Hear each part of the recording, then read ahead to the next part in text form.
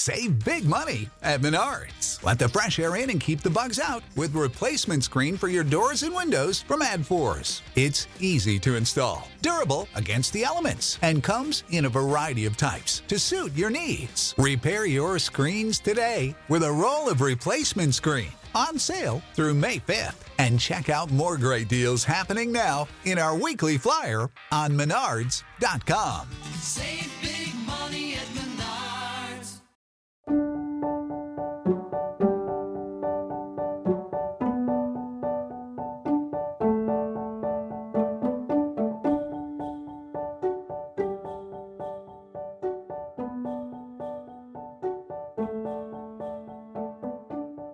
Hello everyone, welcome to Revived Devos. Today's Devo is by Oswald Chambers. 2 Corinthians 5:14. For the love of Christ controls us, because we have concluded this, that one has died for all, therefore all have died. Paul said that he was overpowered, subdued, and held as in a vice by the love of Christ. Very few of us really know what it means to be held in the grip of the love of God. We tend so often to be controlled simply by our own experience. The one thing that gripped and held Paul to the exclusion of everything else was the love of God. The love of Christ compels us.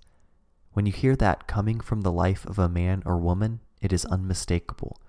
You will know that the Spirit of God is completely unhindered in that person's life. When we are born again by the Spirit of God, our testimony is based solely on what God has done for us, and rightly so. But that will change and be removed forever once you receive power when the Holy Spirit has come upon you, Acts 1:8. Only when you begin to realize what Jesus meant when he went on to say, "You shall be witness to me." Not witness to what Jesus can do, that is basic and understood, but witness to me.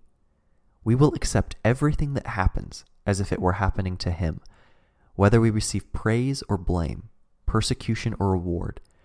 No one is able to take this stand for Jesus Christ, who is not totally compelled by the majesty of his power. It is the only thing that matters, and yet it is strange that it's the last thing we as Christian workers realize. Paul said that he was gripped by the love of God, and that is why he acted as he did. People could perceive him as mad or insane. He did not care. There was only one thing he lived for: to persuade people of the coming judgment of God and to tell them of the love of Christ. This total surrender to the love of Christ is the only thing that will bear fruit in your life, and it will always leave the mark of God's holiness and his power, never drawing attention to your personal holiness.